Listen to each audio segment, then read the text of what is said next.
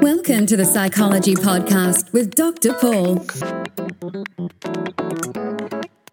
Edgy by name and by nature, the Psychology Podcast will provide you with a competitive edge from education through to registration. Dr. Paul supports your transformation into becoming a psychologist, counsellor, or allied mental health practitioner. Now here's Dr. Paul. Hello and welcome to the Psychology Podcast. This is Dr. Paul with you, and this is our very special episode on the recent events that have happened in America, where they have taken the similar approach to their 911 emergency helpline solution for everyday reporting to the police and emergency services, and extended that one further, where they have now issued a 988. That's right, you ring 988, a very simple number to ring, very much like 911, and you are in touch with the suicide and crisis helplines. So in 2020, Congress designated that 988 would be the dialing code to operate through all the existing national health prevention, suicide prevention lines, and also through the Substance Abuse and Mental Health Service Administration. So this was led through their federal agency, in particular the Federal Communications Commission, through the Department of Veteran Affairs, and it was to make a promise that 988 would become a reality for Americans. So moving to the 3-digit code was a sort of once-in-a-lifetime opportunity, is how it's been described by the National Suicide Prevention Lifeline. Of course, 988 is more than just an easy number to remember. The direct connection to a compassionate, accessible care and support for anybody experiencing mental health in the US that is related to distress, whether it be suicidal thoughts, mental health concerns, substance abuse crisis, or any other kind of emotional distress. The 988 number has been granted as a solution that provides crisis care systems, support and assistance for people who require the direct life-saving services to their immediate situation. The 988 is also trying to transform the crisis care system in much the same way the emergency medical services have expanded throughout the US. So in pursuit of this bold yet visionary initiative, they first focused on strengthening the existing and expanding the existing Lifeline network, providing a life-saving service to all who call or text or via chat via the 988 number. The longer-term vision recognises the linking of services based on crisis and community-based providers who can deliver a full range of crisis care services to meet the needs of everyday Americans. The service started on the 16th of July, only a couple of days ago, so any American anywhere in America can dial those 3 digits and get free, confidential, and immediate help for a mental health emergency. The following statistics are American statistics and don't relate to Australia, but I would think the proportionalities are probably very similar. But according to the National Alliance on Mental Health, nearly half of the 60 million adults and children living with mental health conditions in the US go without any treatment. So imagine if half the Americans who broke a leg never got treatment at all. That would give you some idea as to how significant a problem this is. There are 2 basic reasons why so many Americans don't address mental health concerns. Number 1 is they're afraid or discouraged from getting help, or number 2 is they simply don't know how. Now with 988, there will be 2 simple steps that can get you the help you need to address the twin challenges. One thing that we've learned is that simply talking about mental health, and most importantly, is the first step to anybody on the path to recovery.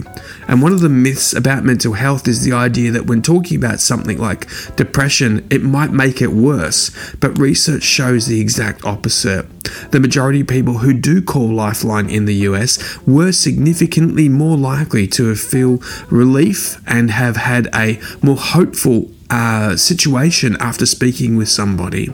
It's also well documented that the majority of people who attempt suicide and survive ultimately do not die by suicide at a later date. In other words, they regret even trying. Just imagine if people who were not so lucky had taken the moment to dial help, and that's the reason that the 988 helpline is available for people. So while we're all sharing stories in our lives, let's spare a thought to what could 988 mean for us in Australia. What if we transformed our 000 and had a 222 or 333 or 444 or some other series of number that provides a very, very similar approach to what's happening in the US? One of the big questions is, where's the funding coming from? And unfortunately, that question hasn't been answered in Australia. However, I believe Congress in the US has provided a significant proportion of funding because the prevention of the harm and mental health concerns at the front end through having a proactive 988 system means that the health system has less severe pressures on it.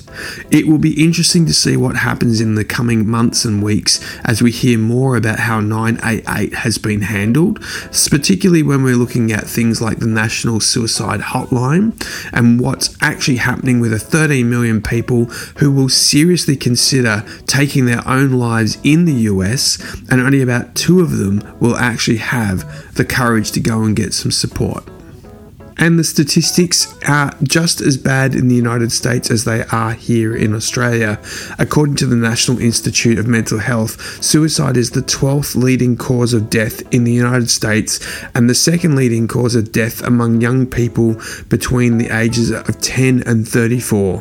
The US Surgeon General and the American Academy of Pediatrics also acknowledge the growing youth mental health crisis that has been exacerbated by COVID-19 pandemic and the disproportionate effect this has had on the youth of colour, especially those in the LGBTQIA+ youth.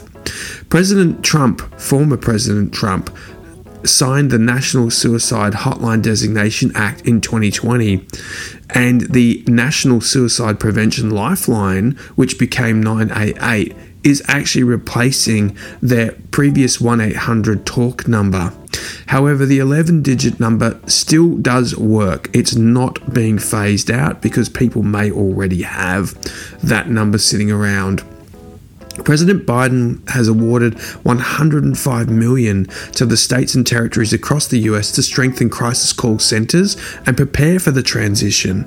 And the National Suicide Prevention Lifeline becomes the help to many people who are in crises and expanded for anyone that expressed a mental health concern.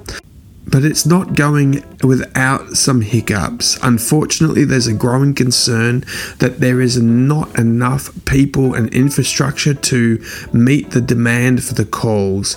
Back in June 2022, research from the National Academy of State Health Policy assessed the state-to-state readiness for the rollout for 988 and found that only 21 states had enacted legislation to implement and provide funding to the new hotline.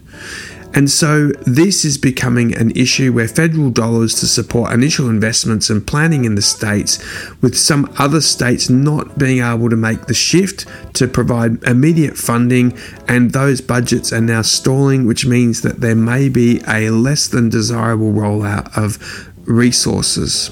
Some states have developed sophisticated call centre capacity over the last several years, and these have been invested to early enhancing the systems and participation for 988. For states that are processing and developing the capacity, increases for the call volume will likely be a challenge.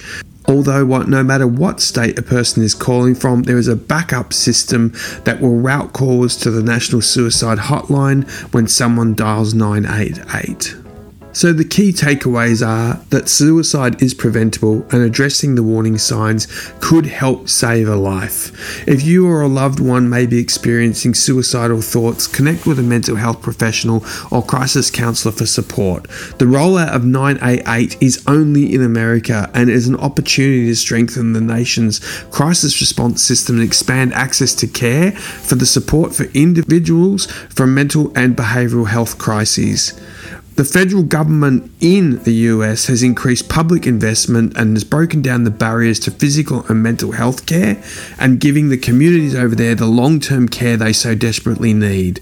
Once again, it's important for us here in Australia to think about what might be the care and the next steps that we take and potentially adopting something that's very similar to 988. But until such time as the politicians can agree or get a consensus on that, we sit in waiting. However, we do have Lifeline.